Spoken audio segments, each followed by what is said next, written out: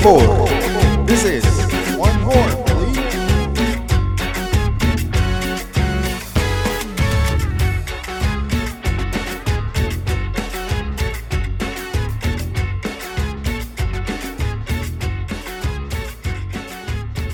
I want to do all three away Texas games this year. I'm for sure going to Dallas. I don't know that I'm going back to Houston. You didn't have a good time? I had a good time. But you're like, como que been there, estoy done that. salado, sí. Ya fui el año pasado. Y ahí ya pues ya ganamos. He ido a Dallas y no hemos ganado. So I kind of want to. You might be. You think you're the bad luck? I was going to say. I might just be, yeah. Because I went to see Madrid too y perdieron los cabrones. So. Oh, yeah, in Las Vegas? Yeah. Hey, I tell you what, if ever, like, if you ever have Barcelona and Real Madrid play in a Champions League semifinal, ve los dos partidos, porfa. Oh, absolutely. No, porque como andas y pierden y pasamos. We already gone through that. I mean, that started when I was 2011? Yeah. Desde entonces, I've been wanting to see that shit in Champions. Yeah. We have a buddy that he's a big Man United fan, and he went to the FA Cup. Gozi? Yeah. He was telling me he had a London trip planned, and he's like, I don't care if I'm in England, I'm gonna go to the Man U game. That's the thing about traveling. If you're in a city where there's a big game that week, you'll find a way to get there. Well, we also have a friend, a mutual friend, Cisco. He was in Barcelona. That's right. And Madrid. I saw him like over the week. I saw him touring Camp Nou, he was like all over Barcelona. Yeah. Honestly, man, Barcelona's a beautiful city, man. Yeah. It's real nice. He was like going over like all the historic parts, the Gothic part, like the Parque Güell. Like there's a lot of nice places out there. Maybe I'll go this year. Maybe I'm not. Hey, man, you know what? It's in process. But I need funds. And, if you want to book a session so I can pay for my papers, just holla at me. Subscribe to the OnlyFans. Yeah, subscribe to Richie's OnlyFans. He doesn't sell the promotion. He doesn't sell feet pics. He sells bald pics. A ver, enséñale, Rich. You know what? Mr. Clean. I don't think I've ever recorded an episode with my bald head, so I'm gonna take it off. Okay. I'm a big fan of balds. Yeah. Starting with Richie. Of course, you got Pep. Of course, you got Eric Ten Hagen. Yeah. There you go. I'm a big fan of balds, dude. Hey, speaking of, the only I'm gonna keep you my headset right here because just in case I hear a little knock or a little like. I'll keep a lookout. All right, cool. Or you guys hear a Sheba crying. I have my boy outside. He's good. He's taking a nap, but just in case. Welcome to Otra, por favor. Otra, por favor. How are y'all doing today? I'm doing great. Oh man, lovely. Yeah, lovely weather. Love it outside today. Yeah, it's that nice crisp where Texas doesn't know what it is yet. Doesn't know if it's spring. Doesn't know if it's summer. It's kind of a little bit in between. Yeah. The weather's kind of like Josh Wolf or Ricardo Osorio, Juan Carlos Osorio. Yeah. Changing up the lineup. Yeah. They don't know what's going on. They're just right now. It's like a CONCACAF Champions League. You rotated the whole squad. The weather might make an own goal on itself. We don't know. Pretty accurate. Yeah. I mean, basically, we went from like a nice, almost 90-degree weather a couple of weekends ago to like super cold this weekend. Yeah. And then right now it's like raining and it's like 70 degrees. I don't know what's going to be tomorrow. Maybe sunny. I know. Maybe it snows. Yeah. So shit. Nah, I think we're done with that. But it is March 21st, the beginning of the astronomical spring equinox. So it's spring. It's officially spring. A ver qué nace de esto. Hey, and shout out to our sponsors, Hop Squad, for providing this wonderful Dr. Montopoulos. Speaking of Montopoulos and Hop Squad, man, I appreciate you guys. But I sorry we haven't gone and picked up a batch because we still haven't finished the ones from the batch from the 2 weeks ago. We'd like to savor our beers here. Every taste, we take it slow. Savor it. Where we do the, what do you call it? We swivel it. You swivel it. You swivel it. Le damos un poquito. You let it aerate. You drink it with your pinky. La hueles y dices, este sabe a Montopolis. This is Hop Squad. This isn't Miller High Life or nothing like that. You enjoy the beer. Exactly. Yeah, man. But anyways, I'm glad to be back, man. And thank you for everyone that has listened to our, content, whether it's listen to it on Spotify or watching the YouTube. We appreciate it. Any input, anything we get from you guys is always welcomed. And it was pretty cool that after Bali and Primo's episode, we got a pretty in person, people saying oh, it was a good episode. And that's what we wanted. We wanted to highlight, their content and what they do with We Arsenal TV. We also wanted to highlight a little bit about them. And actually, the Saturday after we recorded the episode, Bali's mom, I saw her at Hop Squad. And she's like, "Hey, Richie, otra por favor." And I'm like, "Oh, thank you." She's like, "I'm Bali's mom. So, so good to meet you guys. And thank you. It was a great episode." So, oh, that's cute. Moms are our greatest fans. Yeah, indeed. Bali's mom's an angel, too. Yeah. So it was pretty cool. Today, we were pretty much back in this fan segment. One of the new formats we started last year. We're picking it back again with our friend Neff. He was here, when was it? October last year, give or take? Sometime last year. Right before playoffs. Under absolutely different circumstances, both different. Domestically and internationally. Yeah. But welcome back, Neff. I'm excited that you're here. We got a lot to talk about. We got this past weekend was full of Clásicos, derbies. We had the Barça Real Madrid match. We had the El Clásico Regiomontano with Tigres Monterrey. We had the Clásico Nacional with Chivas and America, and then we had our own little our own derby here in the MLS, Dynamo and Austin FC. Yeah, man. From all of the Clásicos and the teams you go for, ¿cómo te fue? I mean, I got slapped here and I got rewarded there. So I honestly, when it comes to the Clásicos, domestically with Austin FC, we did get smacked a little bit. Personally, and then Mexican National League, as a Chivas fan, I got smacked 4-2. I guess it could have been worse, right? It was 4-0 at the half or right after the first half. And then, I didn't. Obviously, the biggest reward for me was the Barça game, the Barça Real Madrid game. But we'll get into it. We'll get into it. We got a lot to digest over here. Quite a bit. But thank you guys for having me again. Last time I was here, it's very, very different circumstances. I think we were talking about, a new La Liga season coming up with a lot of prospect for Madrid. And I don't think a lot has changed, but, I mean, certain stuff definitely has not gone our way or the way that a lot of things we thought were going to change didn't. I mean, in terms of Clásicos for me, I mean, obviously Austin FC was a hard watch. Especially live. Oh, damn. Yeah, it was a hard watch. Both you and Richie watched it live, right? Yeah. I mean, it wasn't so much the trip because, I mean, I would do it over again. I love traveling to see the guys play. That's just, the love for the team. But the game was hard to watch. Right. Yeah, especially being in Houston. What are your feelings about Houston? How do you feel about the city?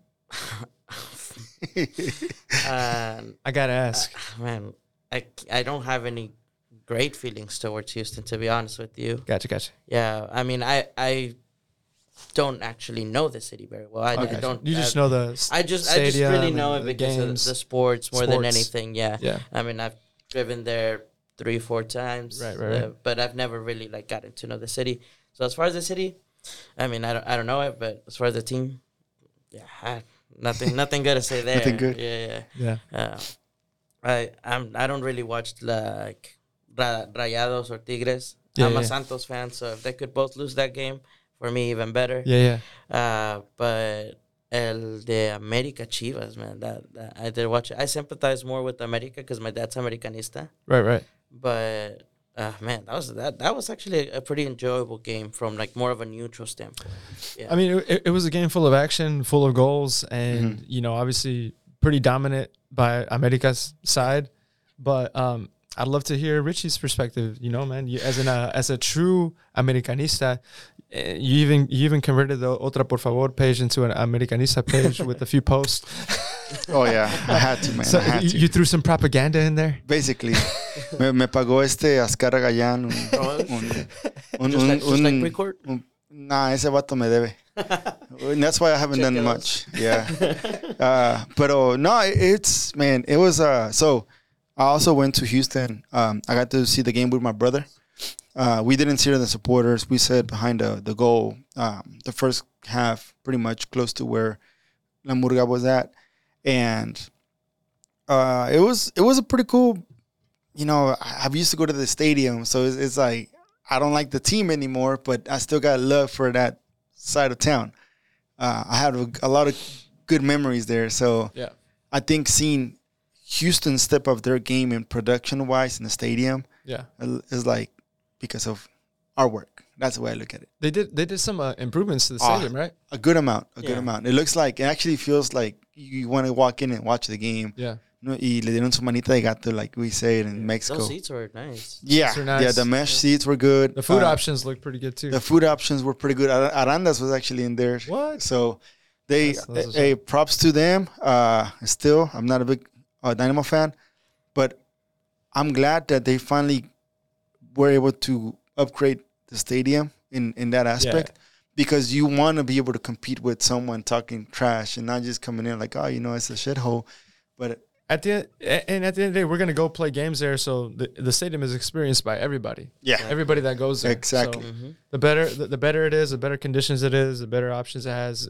Everybody's gonna have a better time. So, but it was good. I after the game, we went to pick up dinner for the family because we drove from Houston to La Marque, and we stopped at this place called Tostada Regia, which is Monterrey Tigres fan base. So we were walking in a very Monterrey like style restaurant as an America fan watching a Clásico. Just finished watching the Austin FC Dynamo game.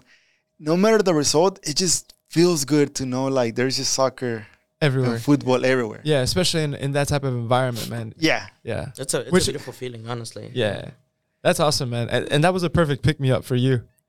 Right for sure. For sure. I saw Henry Martin, doing sus honores al Cuauhtémoc Blanco con la de perrito. That was amazing. We'll get into it. But like we were saying earlier, today is March 21st. We just wanted to also give a shout out to one of my soccer idols, Ronaldinho. One of our soccer idols. One of everyone's soccer idols. Anybody that loves the game. The first video on YouTube that broke records of viewership. The first viral video. Ronaldinho with the tiempos, hitting it off the crossbar, I don't know, 4 or 5, 6 times. But yeah, today he turns 43 years old, and I'm sure everybody can think of a memory or something that he's done or with the Brazilian selección or with Barcelona, or even Querétaro. Or PSG. Yeah, or PSG. Hey, nos metió 3 al América con Querétaro. Hey, yeah, man, there you go. The guy is special, and it's something. It's someone that we remember dearly. So shout out to him, 43rd birthday. That's crazy that he's only 43, and he gave us all those memories. You know what I mean? In a short amount of time. Like say, if we would have actually taken care of his career. Yeah, he would have been breaking. Yeah, pero este vato le gustó la que se llama esta. Right. And ¿y a quién no? Right.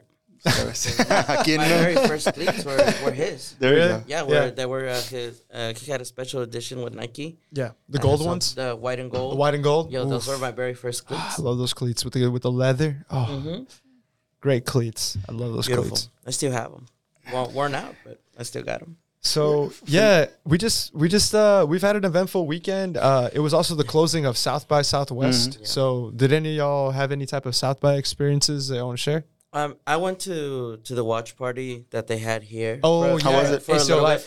Yeah, I did have to leave early, but the little that I got to experience, I mean, it's a next level thing. Yeah, it was pretty. Dude, pretty I love good. that. I love that venue, man. Yeah, it's such a cool little venue, but it makes it feel like just like you're in some type of arena. It makes it feel like it's got good sound quality. It's not only that, I mean, but the atmosphere that they were able to gather, right? Yeah.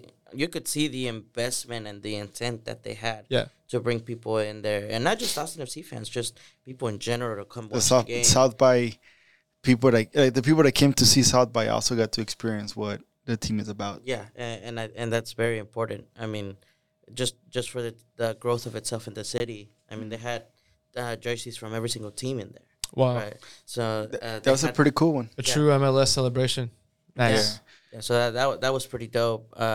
I was gonna go to the EMLS thing, but ended up having to cancel last minute. Yeah. But I also heard a lot of good stuff about that too. Yeah. So. I was actually shooting with La Murga, like photos and videos, not shooting anything else. Shooting up. And then and nah, man, the production the EMLS has. If I want to just I like giving props, and I give props to EMLS for how well organized they were in that, it could be a video game event for South by, but at the end of the day, like the people that worked that, that production, they were just having fun. Because usually sometimes you go to places like that, están medios, you still got to get your work done, right? You still got to do your shit and everything. Pero esos acá echando desmadre, pero pasándosela chido. Like, it feels, and you feel welcome too. Because it was the second time that La Murga did it. I couldn't go the first time, but it was I was fortunate to go this time, and getting access to go up and down, shoot whatever I wanted to shoot.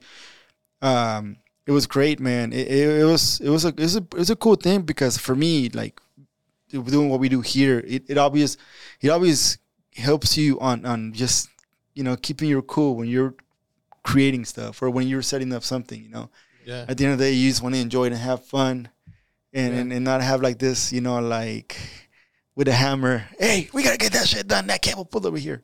Yeah. No. Yeah, dude. Like South by to me is probably one of the most special things that we have as a city here in Austin, because it's like so many creatives and so many things that are going on. Different people wanting to share their view, their vision, their project, or their technologies. Man, like I got to experience the Dolby sound technology exhibit.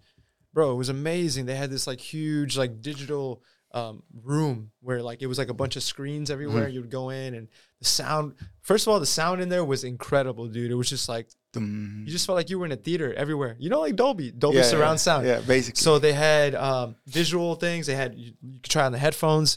They had a mock-up of a living room and like what that Sonos surround system sounds like, and then they had like some type of Rolls Royce there that has a Dolby surround sound system inside, so you can get in there and check it out.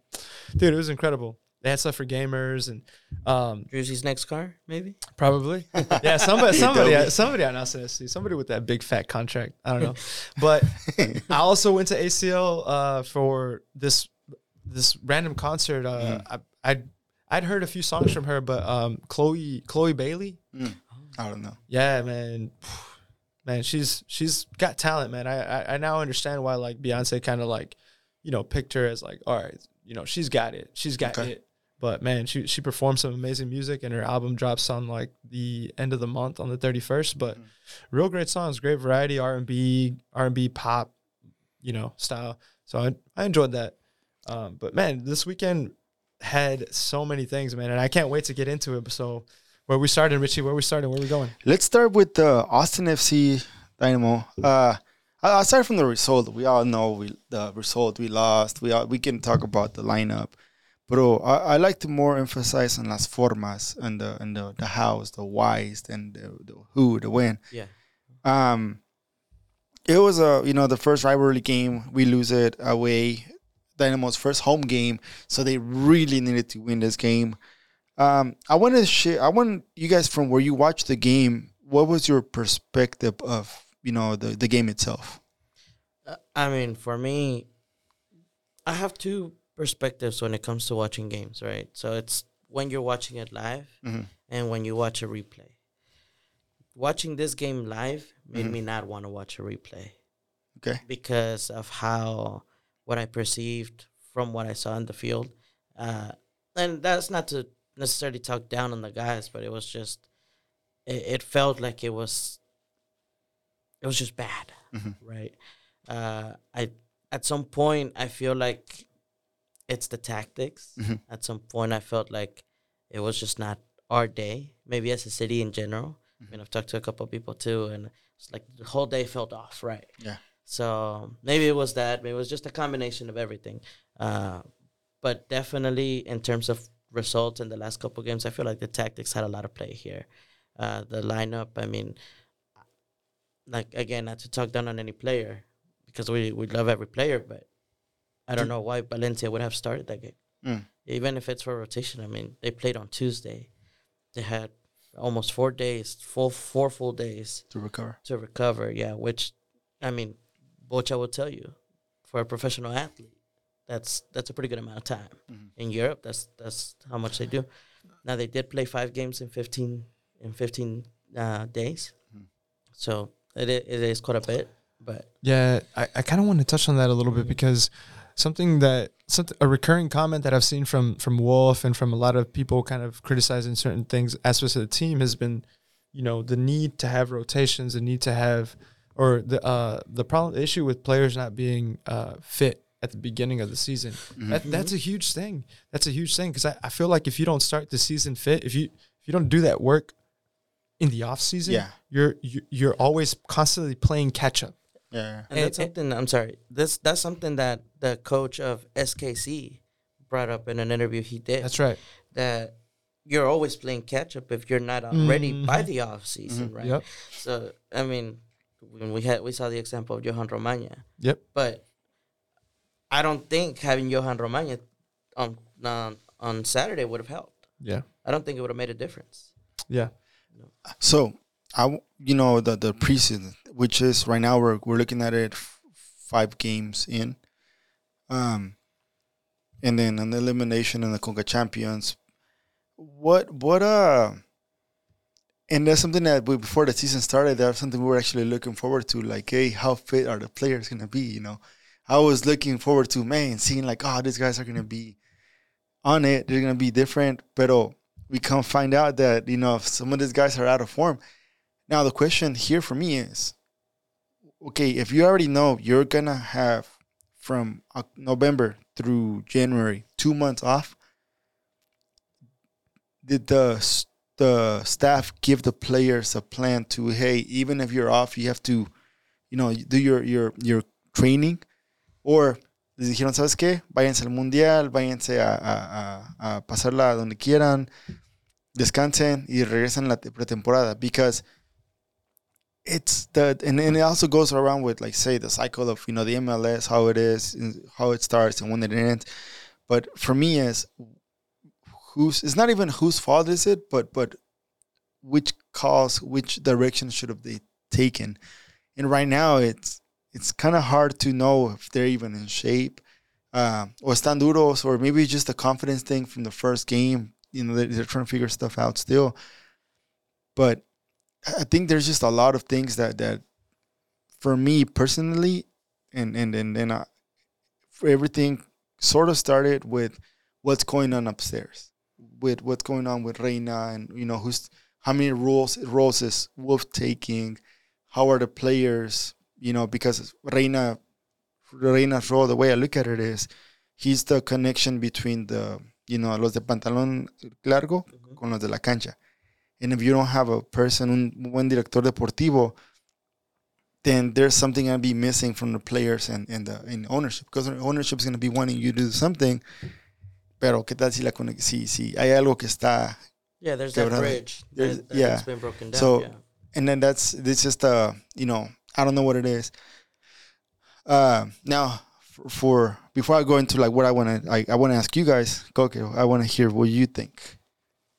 No, I think you touched on something interesting there that I hadn't touched on much. Like, the whole scandal with Reina, Berhalter, soccer parents, like that really, whether we wanted to or not, has affected the team, the team's leadership and environment in that aspect. Also, some of the decisions that were made, some of the decisions that have been made by Wolf and his coaching staff, such as, we're going to, Drusi wants to be captain. Yeah, we're going to make Alex Ring sit, he's going to sit on the bench, and Wolf has now won that position. But now you have Julio Cascante having an early injury in the first game, and all of a sudden you need Ring to step into a position that maybe he's not so happy with. You have a forward like Urruti, who maybe believed he had proved himself last season by scoring in certain points and now getting benched and getting very, very limited minutes. You have Zardes coming in. You have like these new signings this DP, Rigoni, that we expected so much of, that constantly gets played and maybe is producing stat-wise and efficiency-wise, but not in the resultado. He's not scoring. Yeah. And that's something that you can criticize him about. So, like, the environment in that locker room is not the same as it was when we're succeeding. When everybody's mate con vos, everybody's having a good time. So, like, it's a totally different environment. I think there's a little bit there's been a lot of talk about a broken locker room. I don't think it's a broken locker room. I do think it's symptomatic of some game schemes that are not working, game plans that aren't going through, and results that aren't going your way. When results aren't going your way, you're not going to be all happy. You're not going to be celebrating in the locker room. You're not going to be having a great time. You're frustrated because you're professionals and you expect to win. So I don't know, man. I think there's a lot of little things that are going on, but as a leader that Wolf is, as a coach, I think he has to take responsibility of that. A true leader should take responsibility of that. And when he kind of questions like fitness of players, like that to me is someone who like passes the blame a little bit, and not someone who like looks and says, you know what, this is on me. This is on my coaching staff. We're going to figure it out. So I don't know. That's kind of my take on it. So this actually connects well to what I have in mind, and I wanted to ask you guys. So for me, I have a very ironic way of saying things. Maybe I contradicted myself from when before we started the season, talking about the progress and talking about, Wolves podcast with PSB and talking about trusting it and then believing in, your work. But now he's, I don't know where he lost that, la brújula, where he lost that, the compass. And for me, I know there was a tweet that I put Wolf out. I meant it. You tweeted that? I tweeted that. When'd you tweet that? Saturday night after the press conference, and I heard he put a Fagu under the under the bus. It's not about Fagu. I mean, Fagu is an amazing player, but you can't. And I know in the past I've always been supportive of Wolf, and I've always been Wolf is amazing coach, and he's doing great things. He's also starting. He's learning, but there comes a point where you can't be throwing current players or former players under the bus when you're just starting. For me is saying, for example, it'll be different if like you were saying, hey, you know what? I take the responsibility. It's on me. We're gonna work to make sure our guys are in shape. We're gonna work to make sure, figure out how can we connect, Rigoni to score. How can we bring, any player that needs help physically, get them in the shape that they need to. I don't hear that. All I heard is just, we lost this game. We just have to come back and play better next time. Pero no hay un real sistema donde diga, ¿sabes qué? Algo tiene que cambiar. And it feels like shoving it off, saying we'll come back next week and play. It's not good leadership. And also, whenever you throw a player under the bus, especially, after you sub him out, like for Fagundes in a yellow card, it's different. So, you know what? He could have said, we wanted to have him not get, risk the red card, because that would have been detrimental. Because I feel like Fagundes leaving the game did affect the team, did affect the where they were going, because they were actually clicking, estaban 0-0. So there was something, Fagundes being on the field sometimes helps on the mate con both part, because you have your routine, you have your Drusi, and even Rigoni, because it's like, at least I'm playing with someone like Fagundes in there. Porque trae más que es un simple jugador. Yeah. But when you mentioned something about, he knows that last year he did good, and that's why he got his contract, and it was a pretty good contract, and maybe the subconscious that I got is just like, you can't throw in the fact that you gave him a raise after a bad result and say, look, I get what you're saying. I think it's fine for him to have some constructive criticism to players, but also turn it inwards. Yeah. That's my thing. If you're gonna say, oh well, Fagu, but it's not just him, it's also Sardes, it's also Rigoni, it's also this. Be fair. Be fair, but also look at yourself. Say, I'm the fuck up. No, like in a way, just acknowledging that it's not working. That the scheme, the game plans haven't been going like you thought they were. So you're gonna have to reassess that. You're gonna have to relook at that, restudy that, look at teams a little bit better, think about things a little bit differently. That's all. It's just a little humility. I don't see a lot of that from Wolf. A lot of times I see more defensiveness and kind of and also with Wolf, I've seen a little more of a soberbia because of the Violet thing. That for me, and that always goes with it's good to go back to your mindfulness as a leader, because at the end of the day, you're the guy in charge of the team. Everybody looks at you for results, whether you're doing great or whether things are not going well. Mm-hmm. Whenever things are going well, with the Wolf, it's working. Whatever he had in mind is working great. Pero cuando no están saliendo las cosas bien, es donde también le van a echar a él. Either or, he's gonna hear it. But I think it, like you said, it has to fall on him. Like, he has to be the first one to say, okay, what is something that I'm doing wrong? And maybe it's and we can always, as men, sometimes we struggle with that. Yeah. It also goes with, like, say, our manhood, how, like, it could be, like, I struggle with pride. Yeah, I think we all have a little bit of that. I mean, in regards to, like, what Wolf said this weekend after the game, I can follow you up with another example that I have, because this weekend, not only was I very upset with Austin FC's result, we'll touch on it later, but the Clásico result was horrible for me. Mm-hmm. But what was even more horrible for me was Ancelotti's press conference afterwards, where he said, we deserve to win. We were the better team. Well, like, no. I mean, you have to acknowledge you didn't play up to standard. You can't depend on a ref to make the right call for you to win.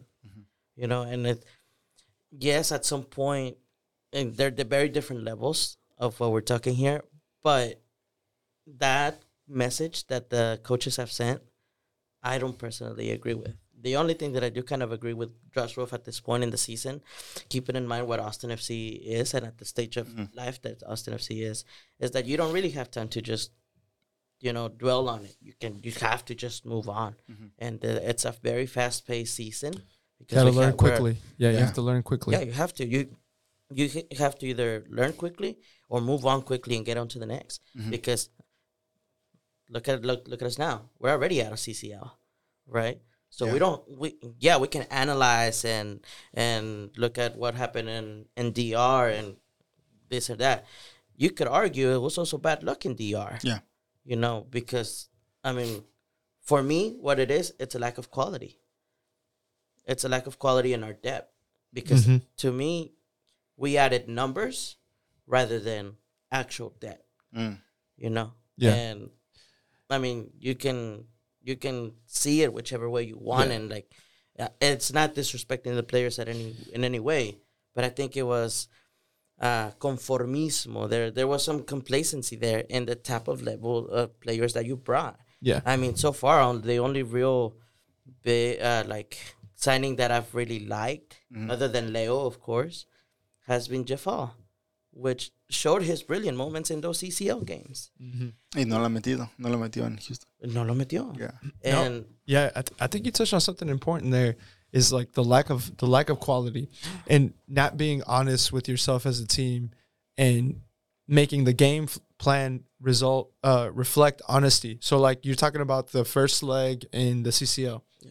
They went to Violet thinking that they were going to play a B team and then attack and then be fine. And they got smacked by quickness, by pace, not necessarily by like incredible quality, like way above your team, but by guys that were hungry and guys that were big and could cross the ball well and can capitalize on your lack of quality in the center back. Yeah, and they capitalized on him Three times. Well, technically two. The third one was but still, like, but it was a play. He got the header, and Stuver did a great save. Yeah, and so then what happened after was a different story. It's a different story. Yeah, I think one of the things that we're also like, we're sinning a little bit, and just I guess the fan way of seeing it is that what we said earlier. They played 5 games in 15 days. So the man management in those 15 days it has to be near inch perfect if you want to win all of those games. Yeah. Now, keep in mind the travel.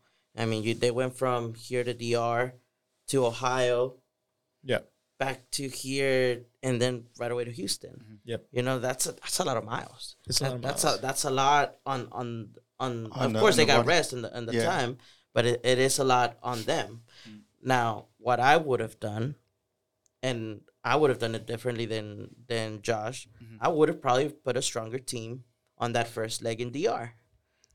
And then come back. And then come back and, you know, at least look at, have a more favorable result to defend to in front of your stadium. Because we saw, I mean, the guys weren't that far off from taking over, from taking the result. They weren't that far off. But close. Yeah. They chose to try to keep, maybe they weren't necessarily going for a win. Maybe they were said, oh, we can keep the 0-0 or this and that. It backfired massively. Yeah. But now, I think from now on, what we're going to see is hopefully a more self-critical Josh Wolf. Because one of the other things that he has done, I feel, at least in my point of view, that he's done wrong is he changed a system that he had worked for 2 years consecutively. In that second year, it boomed. He changed that for almost no reason at all. Now you have to like, you were number 2 in the West. You got to the Western Conference final. You have to evolve, but I don't think evolving means changing almost everything. Do a 180. Changing the whole recipe. I just don't see why he would have done so changing the whole recipe, man. And then for me, the one thing, like, say, adding to what you're saying is, okay, he was talking about Rigoni. And a lot of people always talk about the amount of passes that Wolf, like Owen, has done. Now, is everything measured by numbers or if it's measured by effectiveness in the field? Because the way we look at it, like, say, in Latin America, we talk more about el espacio y el juego, el momento del partido, you know, mucho en la estadística. We don't really touch on the, you know, maybe the positioning, but then you have teams like Real Madrid. I know this is a crazy, like, you know, difference, but Real Madrid doesn't need, you know, 80% precision. No. With 20 te meten 3 en los últimos 5 minutos. Pero son las formas. How he said about Rigoni that caught my attention, and maybe I heard it differently. But saying how he's been a well-rounded player que ha salido y ha jugado. It's like, okay, running around and your tracker tells you run this many, you know, this you know, amount of distance or this amount of passes. Where did it get you to win the game? You know, how was those statistics help you win the game?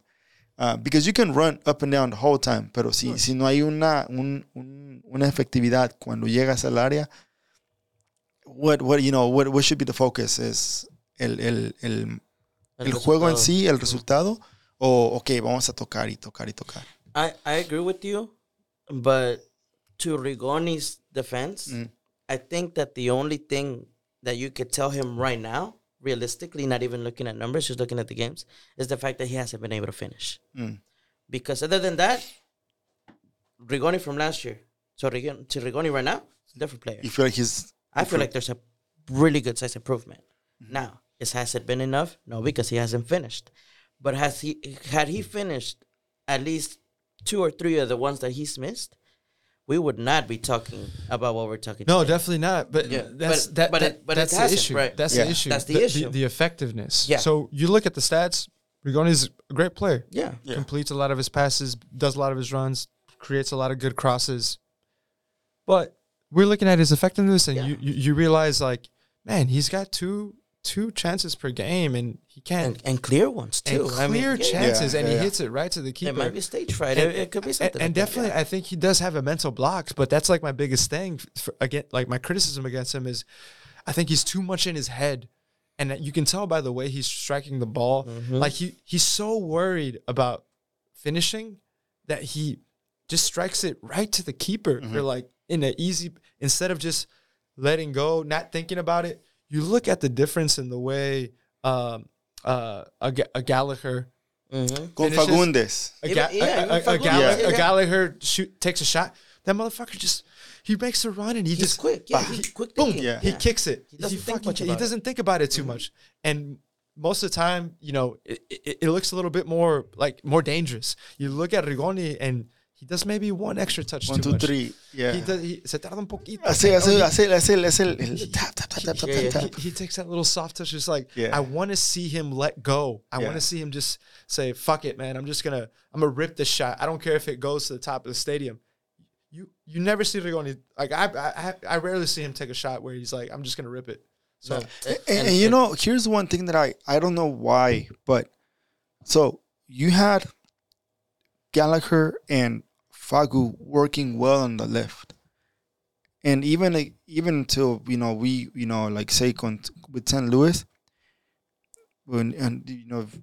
after the unfortunate injury of Cascante, Rigoni and Nick Lima were actually not doing bad. Like they were se entendían, but why change? Like why take out Lima and why put in Komanich and why change Gallagher from this side to that side?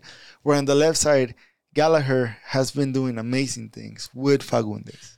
I think, and after watching the games back a couple times and see, because I was asking myself the same questions, like why is Komanich there, right? Komanich he wasn't a regular starter last season, so why is he be a regular starter now, right? And I think a lot of it has to do with Sardes being our striker. Because I think what Wolf wants to do is not so much create a space in front of goal for him, but I think he wants those headers.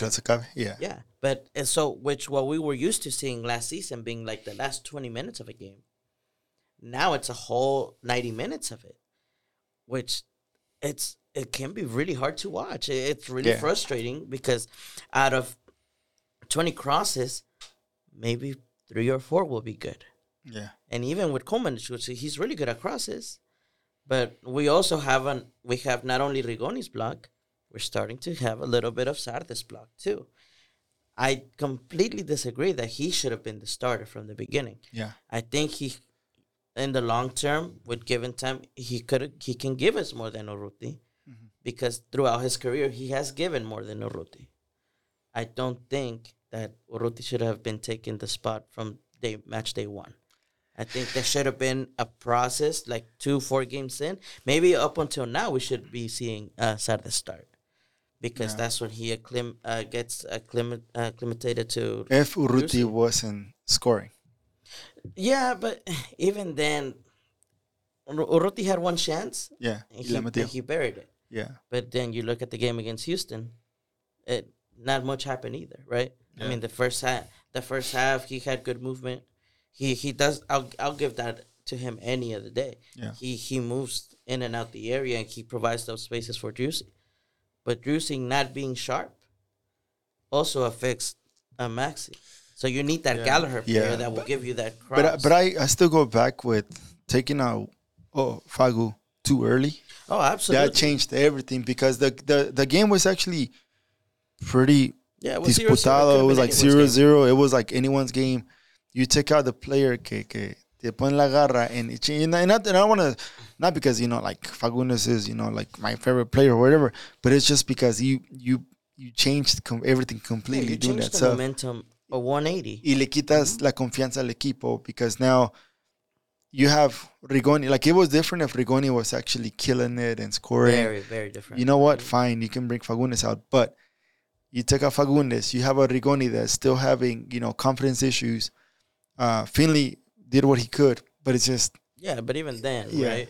So it's like, and even UC Leo struggling, like you saw that in that game against Houston. He was struggling. No, he almost had a Kip Keller incident. He gave the ball away.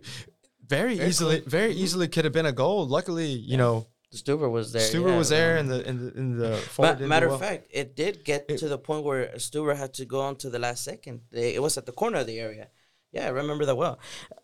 See, I think where the offseason kind of failed us, or not necessarily us, but where the team planning failed was not having a proper level center back, because I said it last season, and I still believe it. We are one good center back.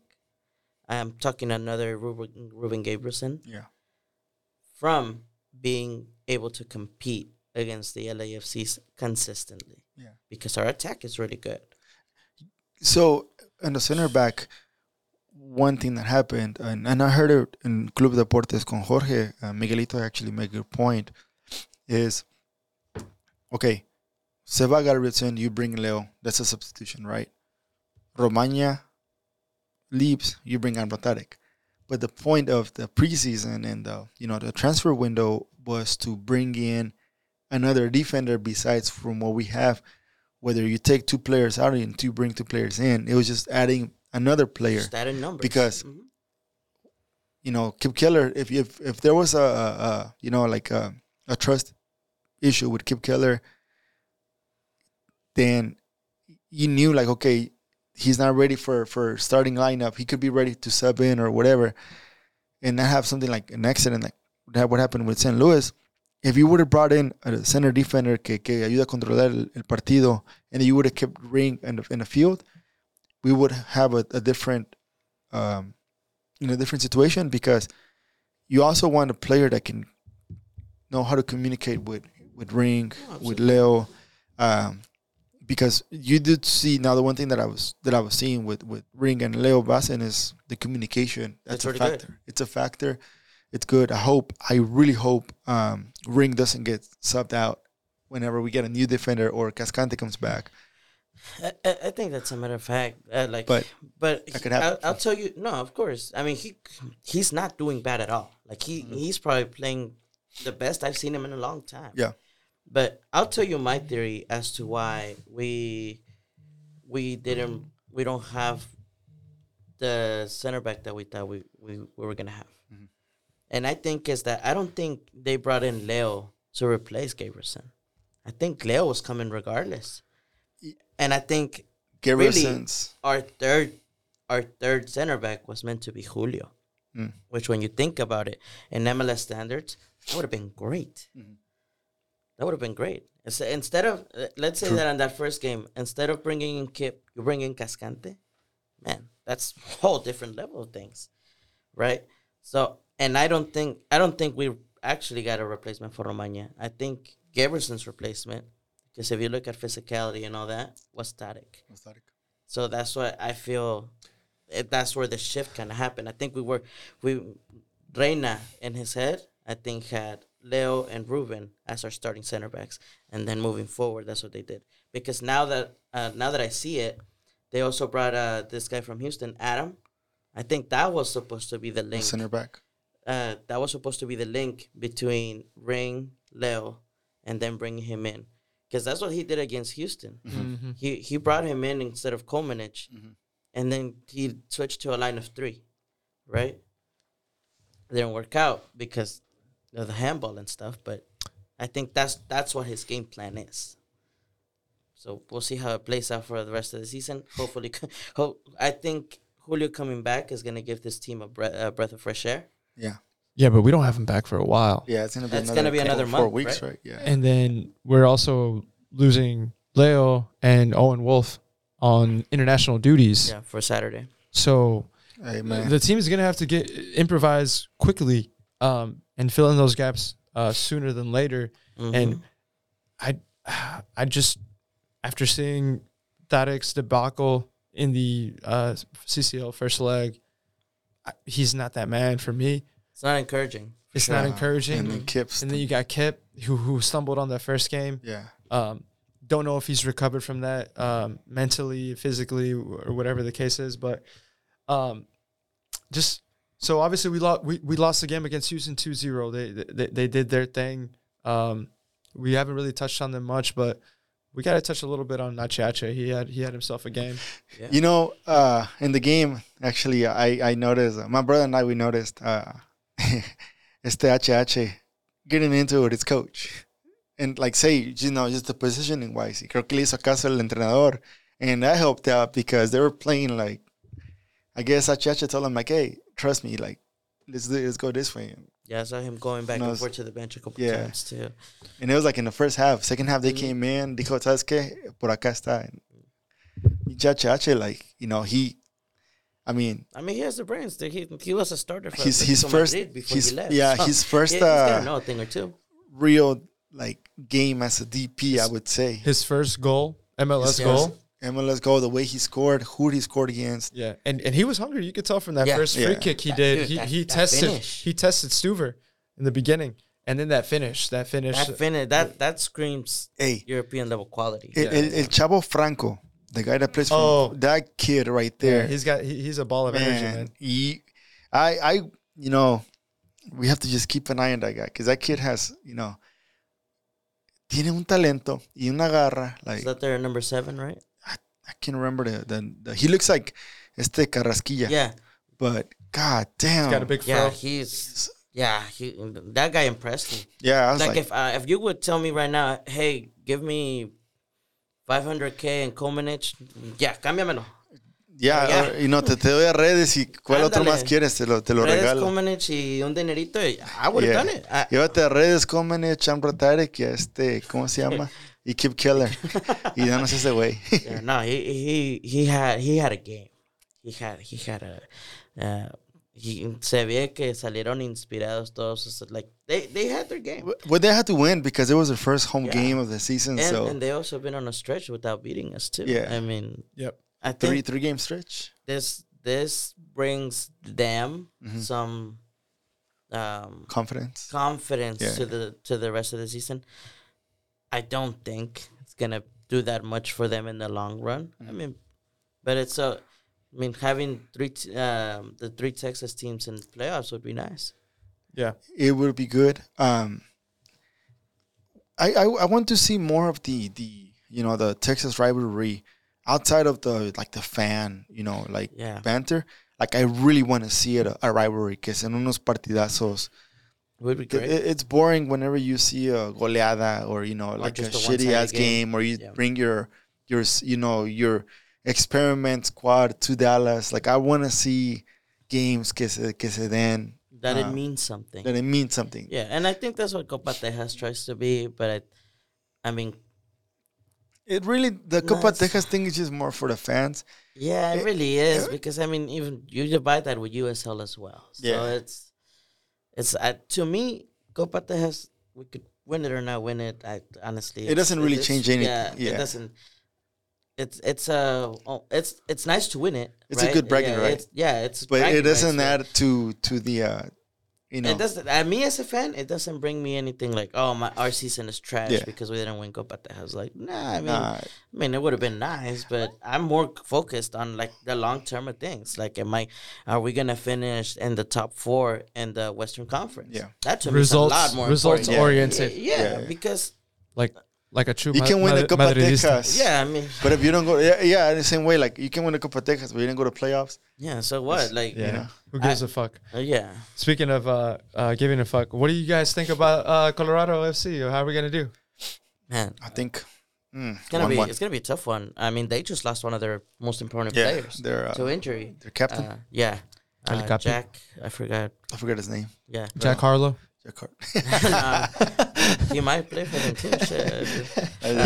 He looks like he could be from Colorado, right? But yeah, they just lost their one of the most important players in their attack. So we just came from 2 not defeats because we beat Violet here in Austin, but we came from 2 devastating results. Really, that felt like a defeat. Yeah, I mean. In a technicality, it was because you're eliminated from the tournament. Yeah, so I think this kind of hit the players' ego a little bit, and I hope so, because I want to see them at Q2 on Saturday. I'm not asking for them to score 5, 6. No. I just want a win, and I want them to come out. If they're not gonna play the most beautiful game, I don't care. I want Pinche pero seguro. Yeah, but I want to see them play their heart out. Yeah. Like I want them to respond to us as fans with all the work they do every single week. I want that to show. You know, I want them to be fighting for every ball, even if they don't win every ball. I want them to fight it. Mm-hmm. I want to see Rigoni. I mean, because he's gonna start. Yeah. I'll be surprised if he doesn't. I want to see him bury it finally. I think Rigoni is one of those cases where he's gonna put one in, and it's almost like it might go away.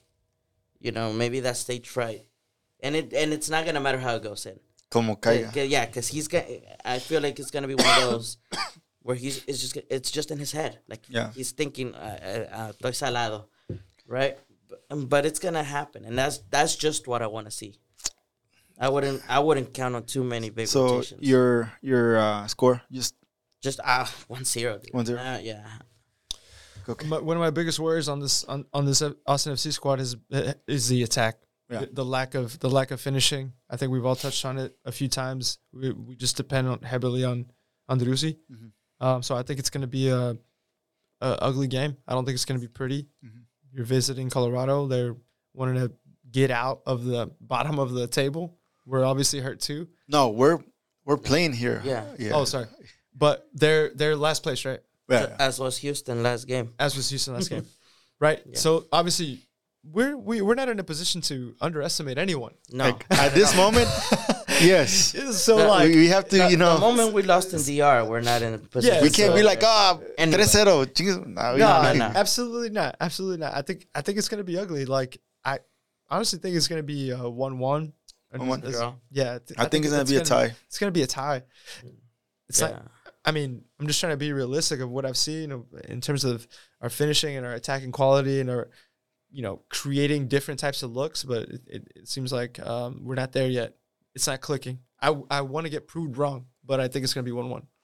I want Wolf to prove me wrong, and I'm still not gonna divert from the Wolf out, because if this is what it takes for the team to come back, then I want to get started.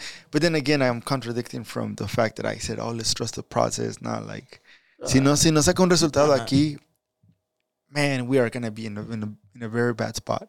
I personally don't think so. Think so? I don't think so, because the season is extremely, extremely long, and just last season sounds like a beautiful dream, right? Yeah. But let's not forget, we had patches during last season. I think we lost 3 in a row at some point, right? So what if this is that patch, right? I mean, of course, it cost the CCL. Yeah. But were we really ready for that? No, we weren't, right? I don't think so. Even if we would have gone through the next round. So now, are we just going to be an MLS team? Or are we going to be, the focus for me is, if you go to a tournament, you should go in to win and compete in every tournament. No, absolutely. I 100% agree with you. Mm-hmm. But if we're going to look at it from the club perspective also, I mean, one of the reasons why LXC and LAFC are able to sign the caliber level players that they do is because of all this money that they have accumulated throughout the years. Yeah. All the CAM and TAM and whatnot, right? We don't have that. Of course, Uncle Tony has the bucks, right? But he can't just splash them whenever, anytime, because of the MLS regulations. Man, pinches regulaciones. Yeah, no, it's stupid to some point, right? Yeah, I think to some point it's kind of like... Yeah. So, it stops the growth of a team, which is why I truly believe if that wasn't a thing, Austin FC would have gone for bigger players, more quality players. Mm-hmm. Now, that does, by no means does we are a small team, like that 3-year-old team. So that's really kind of it sounds pessimistic, but it's just the reality of things, right? Now, for a team that's been alive for 3 years, we've done quite well. We have quite a good history so far. I mean, we had a really atrocious first season, a great, wonderful second season. We're starting bad now, but we can build on that. And we can go on to next. What if this is the season we win MLS Cup, right? And then we're going to be looking at this first 5-6 games. we're gonna be like, damn, we thought we could have gotten relegated if this was the case. I mean, some other people would argue, all right, you had a shitty first season, you had a great second season that averages out to kind of a mediocre franchise. So like this third season, are we performing to our level by winning 2 and losing 2? I mean, I'm putting the other side because, like, looking at it from a neutral perspective, not an Austin FC fan, not someone who's full of hope and joy and optimism. Someone that's looking at Austin from the outside, like, all right, they overperformed season 2. You could say that, dude, but we also kind of finished the season last year like that. Before the playoffs, that was our momentum. We were losing one, winning one, time. Yeah. We ended up tying. We got a good wave at the beginning, and that's what helped. And right now we're actually like the wave nos dio en la madre. We're waiting to catch the wave. Yeah. So I hope everybody fucking wakes up, gets their shit together. Yeah. Rigoni comes out there ready to fucking score. I don't know, man. Rigoni, whatever you need, man. I know someone that can give it to you. And Wolf comes out, you know, with a solid game plan, something that isn't stale, something that doesn't look repetitive and just constant crosses in the box that don't result in anything. I want to see Wolf ball again. You know what? I want to see Wolf ball again. But if it's not happening in the next, couple of games, man, I'm literally like, hey, wait, you're not giving results because at the end of the day, it's frustrating. Process, okay, you can talk about the progress and everything, pero si no das resultados, es de que hay algo mal. Y si no sabes cambiarlo, you know what? I 100% agree with you. The only problem is it won't happen. It's not going to happen because that is the result of us watching football as long as we have watched it in countries like Mexico or just in the whole continent like it's Europe, right? 5-6 games, you got to get results or you're out. Yeah. In MLS, that's not the case. That's one thing like with not having that, that little grill con el fueguito. Not having that on is como que... That's also why he planned the season the way he did. I guarantee you. Because he knows he's not going to... Uncle Tony's not going to tell him, hey, next game, if you don't win, you're out. He's not going to tell him that. Yeah. And that's not ever going to happen. They gave him a 3-year contract now you have... in the middle of, in the beginning of last season, right? They gave him that 3-year contract. They extended him based on the first 5 games. Definitely, if Wolf played with the pressure that other coaches have in other nations, such as Mexico, such as Europe, he would have been gone. Or he would have adjusted his game to be one of like ultra defensive. Let's just get the result. Let's just make it look ugly. 5 atrás, 5-4-1. That type of shit. Yeah. That would have been that Wolf ball. But he's in an environment where they're trusting him. They're backing him. They're allowing him to experiment and do his signings and try them out versus the true and tried formula from last season. So it's a different environment. It's hard we can't look at it like, and he should be fired by now or this and that. I think you got to put the MLS lens on and look at the situation. It's the reality. Hard. It's just the reality. Es diferente. Es hard. It's hard. It's really hard coming from other leagues. Es otra liga. That's why I'm like, wait, like, wake up, motherfucker. Like, it's hard. And I guarantee you, if we were able to have a conversation one-on-one with him, or really any fan, he would feel that pressure. It's not that he doesn't know that it exists, but at some point, there's that distinction between I know my job is safe, I know what I'm doing, and I've seen it work before, to, I'm an MLS coach, right? You're a fan. That's the distinction. But I 100% agree with you. I mean, that, like he said, it's also part of why he changed the system the way he did, because he knows, I can always go back. I think for me, though, the one thing is coming with this, like MLS type of complacent style of, coaching. If you're trying to if you want to stick in this league for the rest of your career, then that's fine. But if you want to translate this type of system into internationally, whether it's the men's national team, whether it's coaching another place, you're really gonna have to transform the way you coach because now last season, the reason why I'm saying that is because last season we were already putting him in the men's national team to replace Berhalter in the next cycle.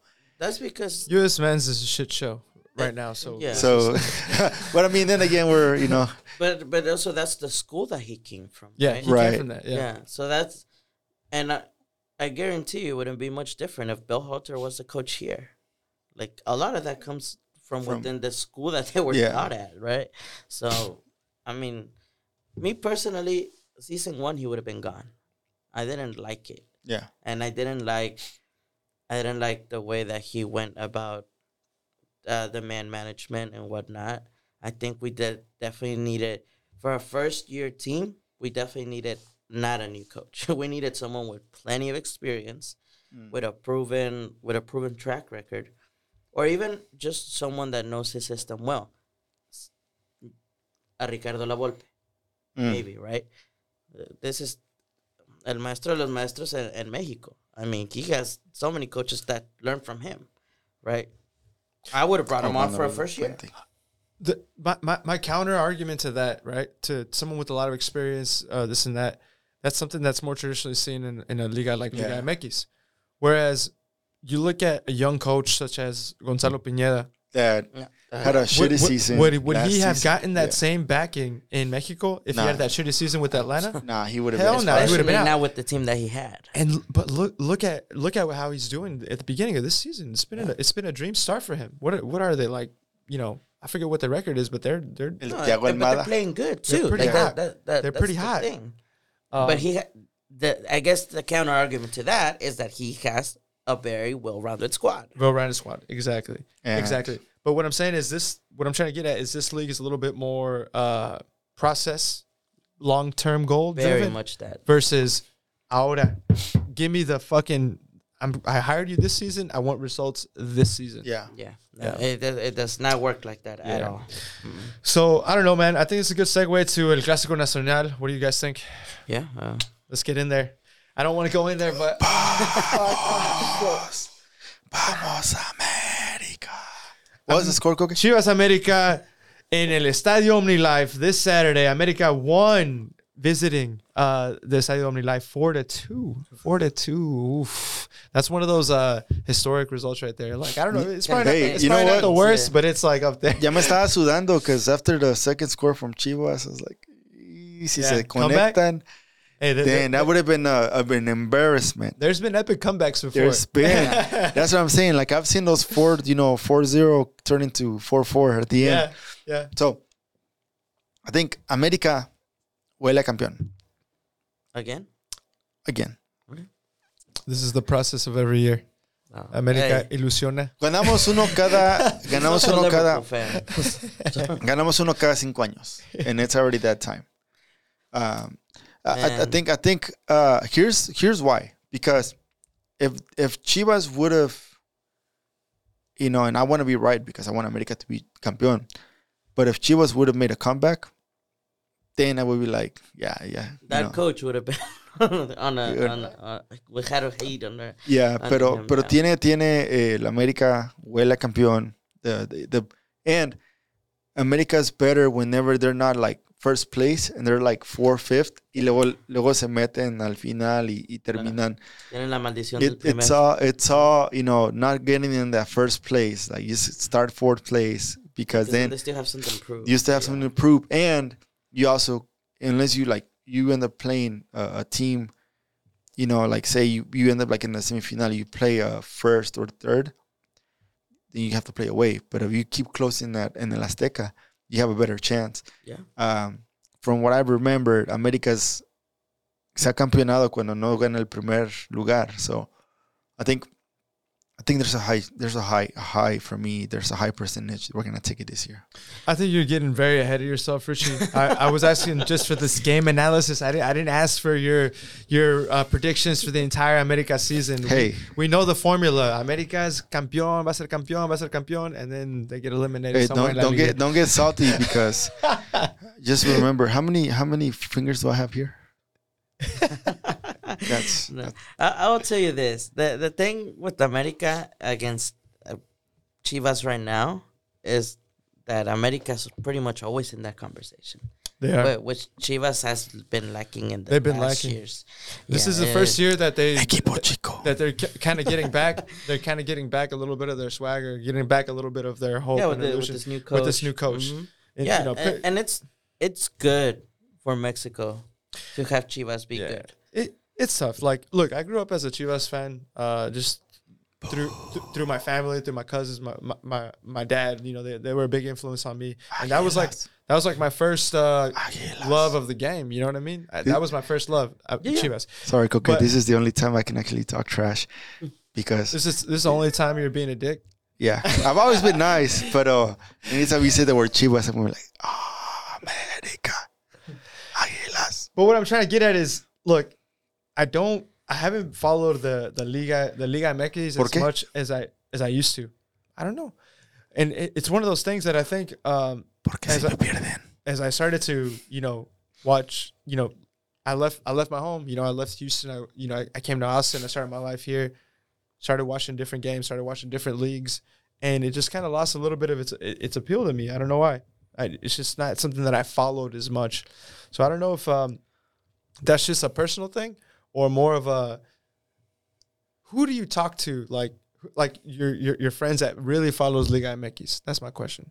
For me, if I'm gonna talk to someone, it's probably gonna be Fucho. Fucho's the one that but if I'm not talking to him about it, I'm probably not talking to him. That's what I'm saying. It's more limited compared to what I used to remember going to school, and everybody was talking about. Yeah, it's a very different thing. I'm with you, because I fell off from Santos a little bit. It's my first love. That's what I'm saying. Right? But why do you think lose it? Why do you think that happens as we've gotten older? Maybe for Richie it's different, because, like I said, America has always been in that somos los mejores. I mean, the results are there, right? Santos, just not that long ago, was in a final, but the course to that final, I can tell you halfway through, I was pretty lost. Mm-hmm, mm-hmm. Now, I always keep up with signings. I watch the game. But as far as me keeping up with the team here and there, I lost a lot of track of it when Austin FC came in. And during that little golden era that Madrid had, I also lost a lot of track of Santos. So it's easy. It's really hard to manage, and it's easy to. It's a lot of football to consume. It's a lot, and especially because you also let's say like me, I support 3 teams, but you also want to watch the big important games of the Premier League, and the Bundesliga, the good games, right? So what I'm trying to get at is, I follow the scores too.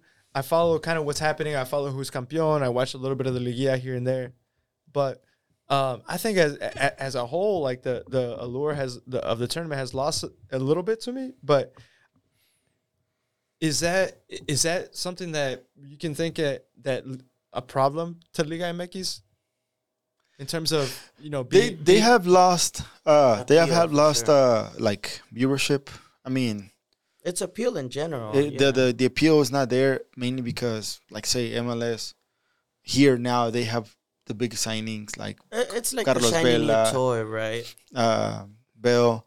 Pero the one thing is they just need to find a way to make it more attractive. That's what I'm saying. Yeah, like.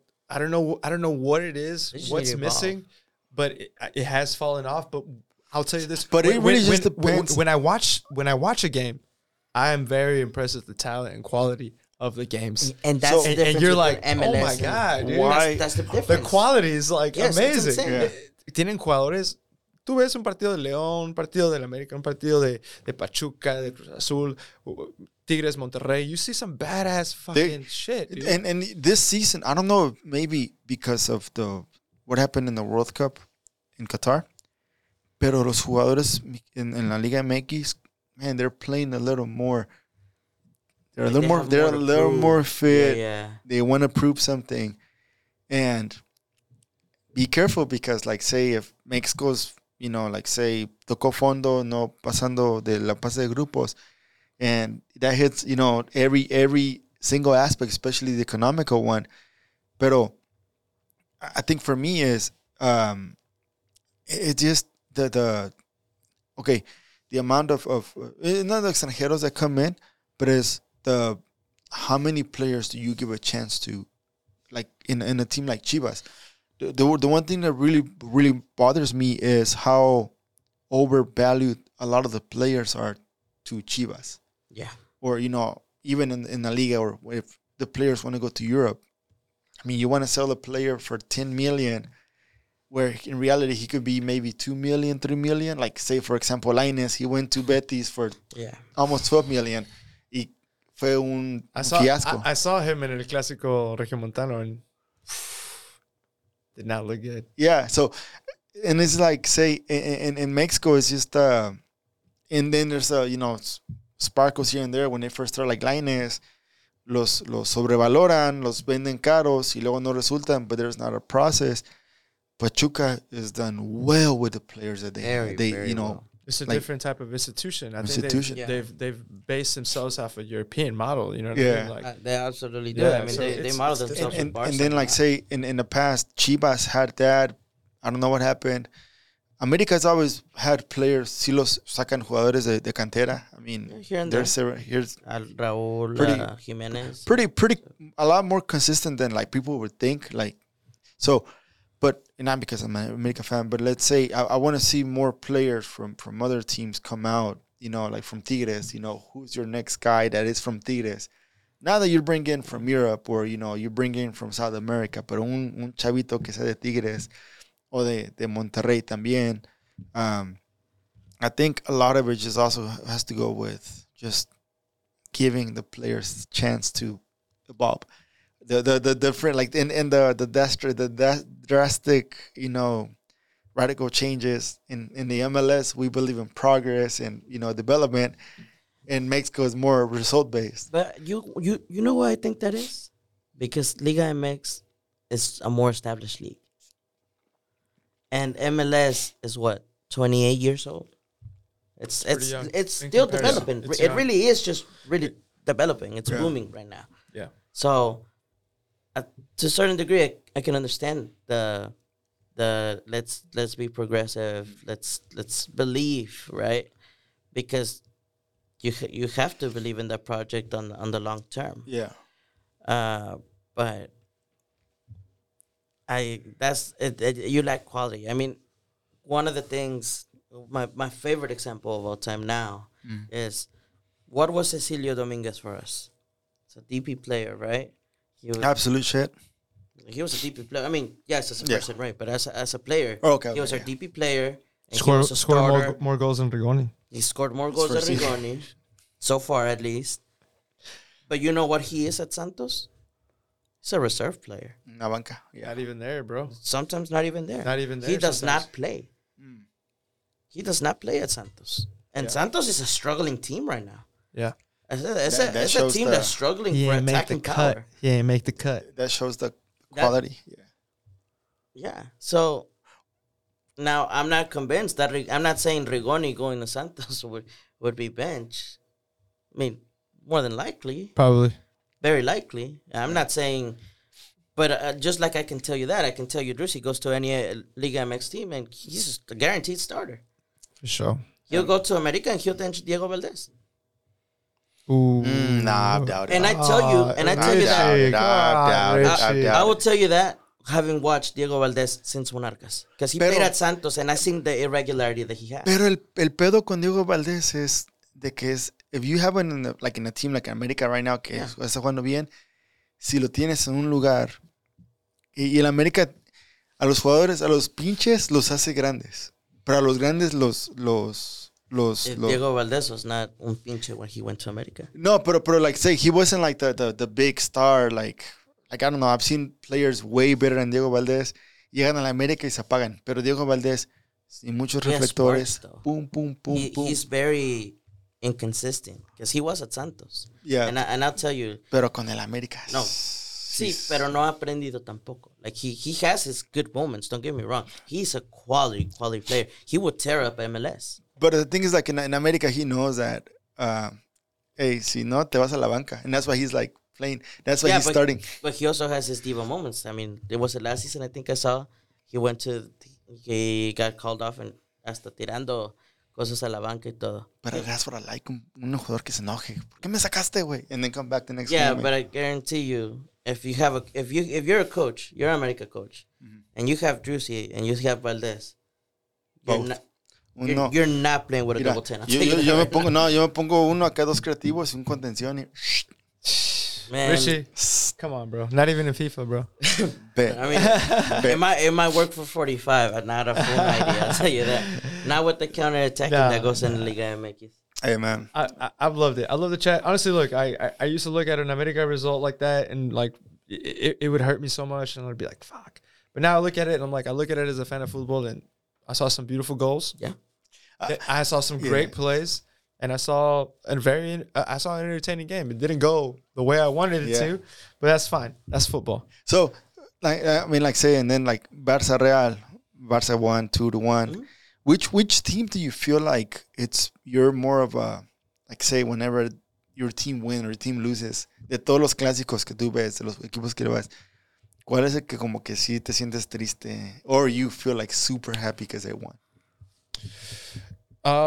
To be honest with you, man, now like since I've been following more of the Premier League, when Man U loses, I feel that one more, but nowhere near to the extent that I felt when I was 16 or when I was 21 or 23. With Chivas, yeah, with Chivas or with the Barça or whoever, any of my favorite teams. I think it's because like as I've gotten older, I've just you get a little more perspective. Like I follow this team, I support them, but for me personally, if like they have a horrible result, I'm not gonna let it ruin my weekend, dude, because I got people to take care of.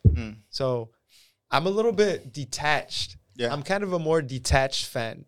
And I see other fans and they react pretty horribly, especially online, and you see like some reactions and I sympathize, I understand it, but I know that that's just not me anymore. Yeah. So Duke, Neffy. Man. This was. ¿Cómo te fue? You had a rough weekend, man. I had a really, really rough weekend. Santos le metieron 4. Madrid lost. But the one that hurt the most was Austin. Austin? I think it's the first time I can actually say Austin really kind of hurt me more. And a weekend where that was a Clásico.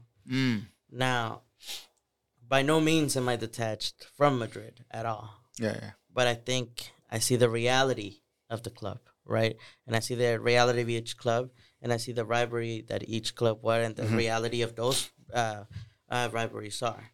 Now the Santos one, I can't tell you that it didn't hurt because it did, but at this point, looking at the team, the way it's been going, it did not surprise me. I wasn't expecting it. I mean, I expected there maybe a 2-1 loss or something, but if you watch that game, they got destroyed every which way. And it's hard to watch, but nowhere, it didn't hurt nowhere as close as Austin did this weekend. At least it was hard. I remember under the first season there was a Clásico that coincided with a game against I think it was Seattle. I don't remember, and I was on the supporter section watching a Clásico on my phone. And, it was that one that we lost 4-0. They lost. So you were celebrating gol de Drusy y gol de Busquets? No, because he didn't score that day either. But I remember, because the Clásico was finishing, like, when the first half started. Like, so we were already in the stadium. I remember watching the 4-0. I'm watching Austin FC with my Austin FC gear. But I'm literally about to shed a tear watching this Clásico in Madrid. I could not enjoy the game. Yes, this weekend was a complete different thing. Maybe I don't feel that way because I don't really have to take care of anybody like that. Maybe that's why I get a lot more into it. Yeah. But yeah, dude. I'm known to the take first person that came to mind this weekend was you. I was like, man, how is Neffy doing? Man, I'm glad you came today, man. Cheers. Cheers. Yeah, appreciate you coming by, bro. Salud. Salud. I can tell you that this was one of the weirdest weekends because one of the teams that I follow, I wouldn't really say support, but I like them. It's Venezia, second division team in Italy. Beautiful kids, and they've been losing a lot. Is that the kids that you showed me? Yeah. Okay. Yeah, okay. That's crazy that you follow them, though. Yeah, no, I always keep up with them. Wow. I like watching their games, their highlights and whatnot. And they have really rich history to them too. If you're Venezia, able to look them up, Venezia has an incredible history. Right? Yeah. They won this weekend, but every other team lost. ¿No te fue tan mal? No. I mean, I got my jersey out too, so I was like, you gotta find joy where there's joy. You have to, dude, because I mean, this sport is so beautiful that it gives everybody something, right? It gives you something. It gives. That's why it was like amazing this Saturday, just to, after the game, vas a un restaurante donde hay regios, América está jugando, perdió las NFC. That's beautiful. I saw something that I had never seen before this weekend on the FA Cup. The FA Cup games with Man United and Fulham. Mm-hmm. Fulham was Man United's the other team I love and support. I've been following them so hard this season, and for the past couple seasons, it's been rough. But they're doing pretty good this year with Eric Ten Hag. Yeah, and they played Fulham. Fulham was dominating that game. They didn't deserve to. I don't think Man U deserved to win 3-1 the way Fulham was playing. But I saw some shit I'd never seen before. I saw a hat trick red card in the span of 3 minutes. So, was that the Casemiro game? No. So Fulham was winning 1-0 con gol de cabeza de Mitrovic. Mm. He's a badass forward, real strong, kind of a hothead, which comes into play later. Badass play on the wing. You have Sancho doing his thing. Yeah. He cuts in, he shoots, and Willian sticks his hand out in front of the goal. He pulls a Luis Suarez. It goes to VAR, tarjeta roja. But in the process of the VAR review, the coach comes up to the referee kind of mad and throws like a bottle or echa un berrinche. Yeah. ¿Sabes qué? Roja. Mitrovic, the guy who scored, he pushed the ref. He comes up to the ref and he pushes the ref. Gets in his fucking face, dude, like gangster style. No, those Serbians are nothing to mess with, bro. Le saca una pinche roja. And I was like, what the fuck is going on? Yeah. And meanwhile, I'm like, I guess Man United's going to get a PK. Bruno Fernandes does his thing. He buries it. Yeah. Now you're playing. You went from winning a game 1-0, casi minute 75, minute 70-something. You're 20 minutes away from a semifinal to going down to getting tied up 1-1 and losing 2 players. That's crazy, bro. So anyways, Man U ended up winning that game 3-1. Crazy game. And then on the flip side, since we're talking about derbies, Man City took care of their business against Burnley 6-0. Man, Haaland. Haaland, a scoring machine.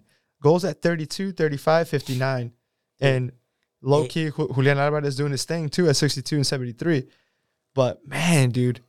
8 goals in 2 games. That guy is insane, dude. And what's scary about him is that in his post-game conferences, he's, like, talking about what he can improve.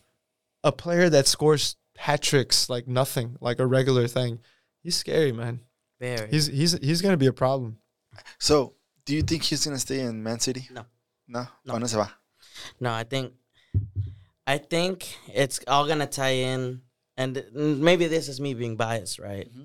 But I do think with what happened with Mbappé to Madrid, I think the flip coin is going to be Haaland. And I really sincerely hope so.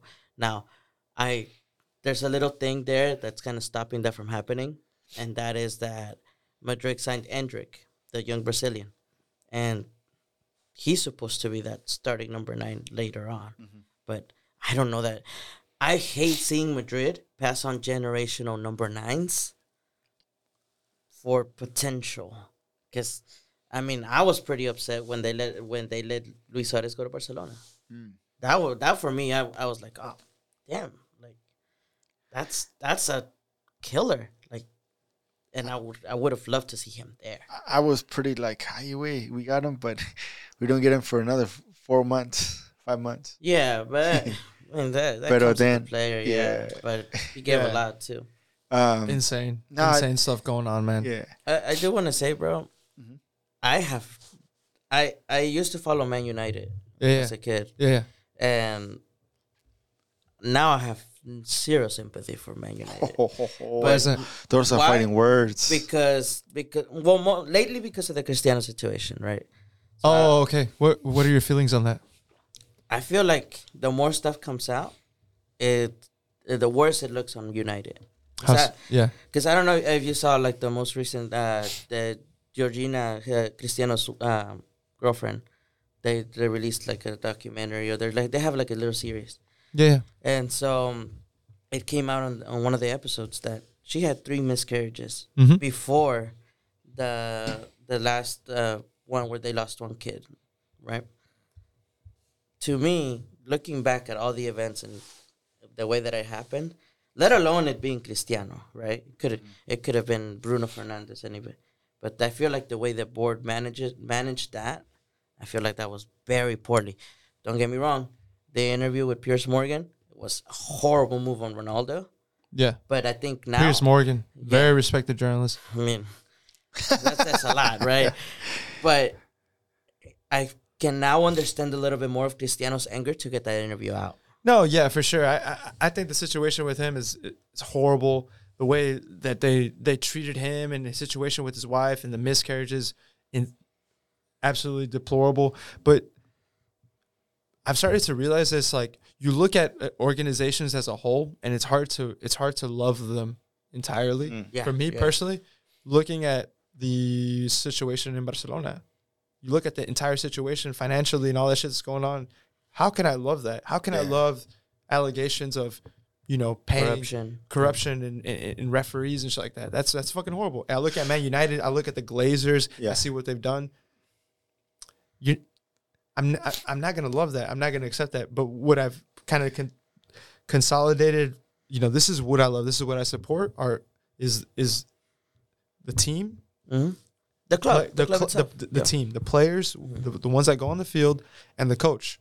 Whether he makes hard decisions or not. I thought the way Ten Hag dealt with Cristiano was, to me, kind of as best you can deal with that situation. Yeah. I personally feel there was a lot of context between both of them that wasn't given to each other. Yeah. Yeah. He dealt with it as best as he could, and I think it worked out for him because it could have been really ugly. You could have had a situation, I don't know, you look at Conte, he went nuclear at the Tottenham the Tottenham press conference. That's gonna backfire him too. Yeah, motherfucker was on Ryanair. Yeah, he said their shit on the way back to Italy. But yeah, dude, I understand where I understand where you're coming from, and I think it's unfortunate for Ronaldo to return to Man United in the way it turned out. I personally don't think he should have went back. I think it was a fairy tale. It was it was like good in his head, good in someone's vision, but not good in reality. No. But I do want to ask you, you being a Man United fan, but how do you feel about Qatar now trying to own United and it being a very likely situation? Because I personally, Barcelona, Madrid, Atletico Madrid are one of the few clubs in the world that are still technically fan-owned. Right? They're 51% socio-owned. And then the owners or part owners of PSG are the ones trying to buy United. Now, UEFA right now has a rule where you can't monopolize like the teams. But you can play Champions League. So let's say both qualify for Champions League, one of them can't play it.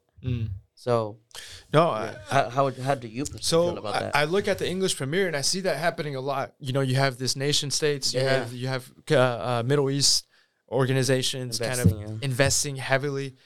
I don't like it. I don't like it because I think it takes away from the purity of the sport. I agree. I think it takes away from the purity of the sport. I think it sports washes countries that do pretty horrifying things or that are involved in some type of wars against your neighbors and shit, and it makes it look like, hey, look, we own a team, we're a legitimate we're a legitimate country that is good, that is doing some good. So it's like sports washing them, and I think it just pumps the game with so much money that no other team can compete. No, and it's healthy. Very few teams can compete, so it creates a situation where it just lopsides the who can come play to this team. Like we're talking about the Haalands, like those generational talents. They're going to go to the same teams all the time. Yeah.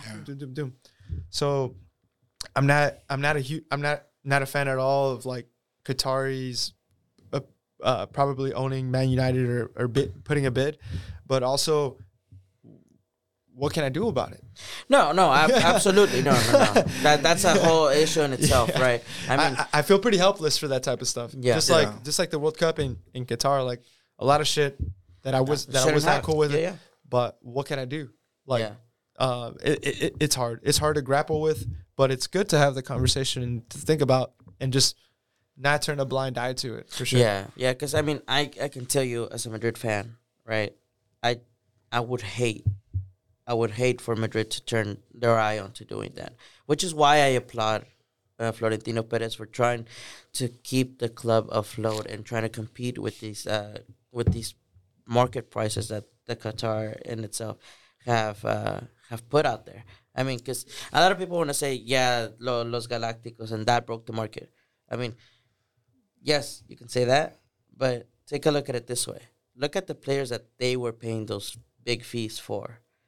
They paid $100 million for Ronaldo, not some player that's been playing in first division for 3 years. Mm-hmm. They paid $100 million for a proven generational, probably once in a lifetime talent, and then they paid the 70 for Zinedine Zidane, type of things like that. Now we're talking about Bellingham, which is a great, outstanding player. Mm-hmm. We're talking about bottom line 120, 150. I think that's, if you put me on a balance, who's worth 150, Bellingham or Zidane? I think I'm gonna pick Zidane. Any in their prime or whichever at this point in their career.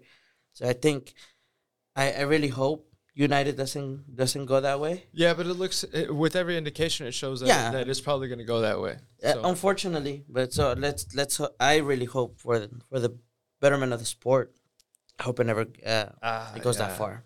I just, with the way the Prem League is going, I think with all that money, it's becoming normalized now, and you look at how much money a team like Chelsea has spent on their team this season. Yeah, it's more than every team combined in their history. In Serie A. Like, you look at other teams just can't compete with that shit. And it's mind you, that's an American owner. Yeah, that's Todd Bowley. Yeah, American owner. Yeah, so it's insane. To me, the root of the problem is not necessarily Qatar, which you said it yourself. They're not necessarily the best organizations. Yeah, but for me, it's the amount of money that has been looked at the sport as a business that's making, right, which is also making us lose interest, or making the leagues not prosper, like Liga MX. You want to talk about money issues? This last time you were here, we were talking about money issues for Barcelona. We were talking about a lot about them, and those problems haven't really necessarily left. If anything, they've gotten more problems. Yeah. But going into this Clásico, there's a lot of there was a lot of backstory. There's a lot of shit going on. But what were your thoughts on the game? Pinche para seguro.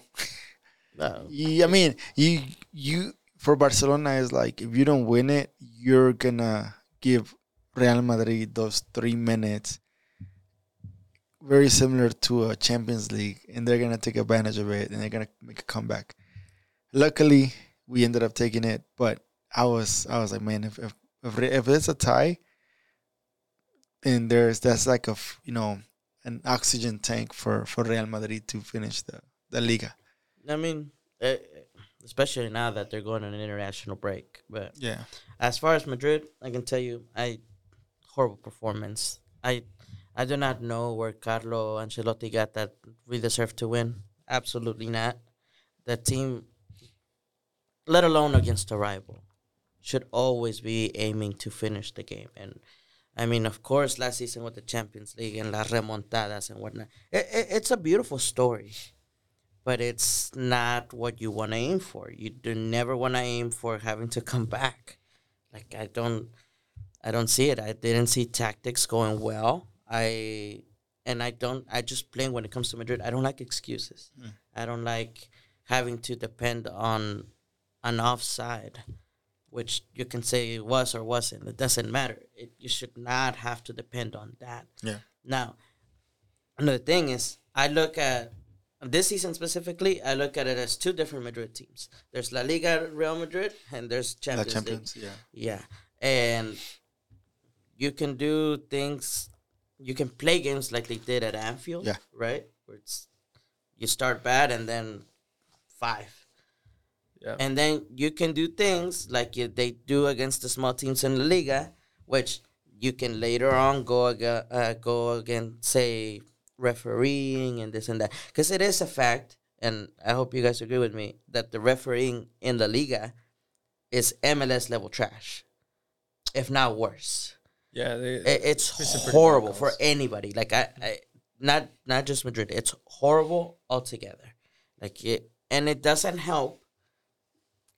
With all due respect to all Barcelona fans, that there's these calls that it almost seems like there's still these payments going on. Now there's no proof of that. There's proof of all the other years, right? But to me, at least in the heat of the game, I'm like, is this fucking ref paid off? Yeah. Because, but at the same time, thinking about it now, it's like that there should be no reason why this Madrid team should not be at least on par, on level points with Barcelona. They lost so many unnecessary points for no reason. When it comes to results, at the end of the day, I'm more like you have 90 minutes to get to, win a game. Yeah. If you don't win a game in those 90 minutes and you're worried about the refs calls, no, dude. At the end of the day, like, your job is to win that game. Absolutely. Whether the ref is doing a great job or not. Si el referee por él te metieron 5 goles, okay, then there's a problem. But if it was close offsides, what about like my team? What didn't you do? Why did they score? I think at the end of the day, referees, they have a very minimal effect on games, unless you're talking about like le dieron 3 penales y una que it was weird, but like I'm very similar with yours. It's like when Barcelona loses, it's like, hey man, you fucking lost. Dude, it's because they have the squads for it. Like there's no needs for it. Like, I get it, it's fantasy and the underdog story, right? We lived that with Austin FC. But with the squad you have, with the history you carry, what need is there for you to be losing all these small games? Yeah. Now, not saying the Clásicos, obviously the biggest game in the world. Yeah. It's the most viewed. But yes, 2 rivals should not be.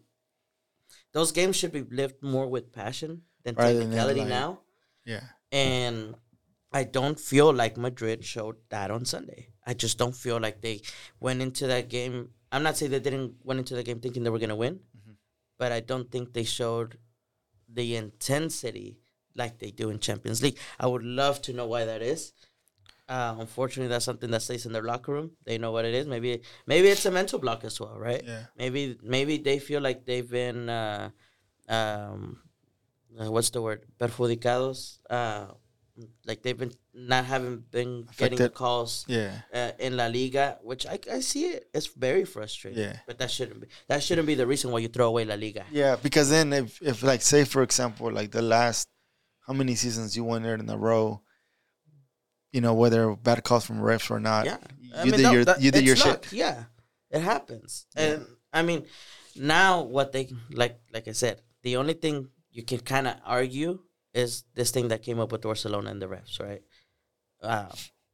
But at the end of the day, a lot of those La Ligas were not lost by too many points. Yeah. You know what I mean? Which is why it kind of raises the legitimacy of it to some fans. I mean, if you were to really ask me what do I think about it, is okay. Well, you know what? It happened. They paid it off, and we lost those titles. Yeah. At the end of the day, now should it be looked into and do a full investigation?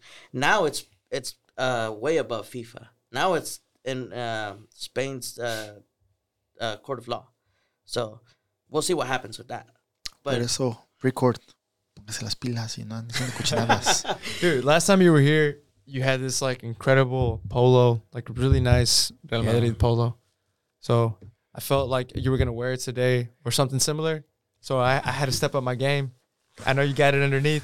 I don't got the polo, but I got this one. I had to step up my game too. I love it. I love that blue color on you. Yeah. I actually forgot I was wearing this, but I got this new nice polo. Like right now, I'm enjoying what Barcelona can produce, because who knows what's gonna happen with what's. We're like, you gotta enjoy while you have it. Enjoy while I have it, dude. I'll tell you this. As much as because Barcelona, I personally do not see how people support it. Obviously I've seen it, right? But I don't understand it, and I don't. I've seen the Ronaldinhos and the stuff. No. Right? I'll tell you how I support it. When I see a Barcelona, I don't see so much like a history of winning, a history of like títulos, or I go back to that essence of the word. You know, it's more than a club, Mexican club, right? Mm-hmm. It's more than a club. So what does that mean to me? To me, that means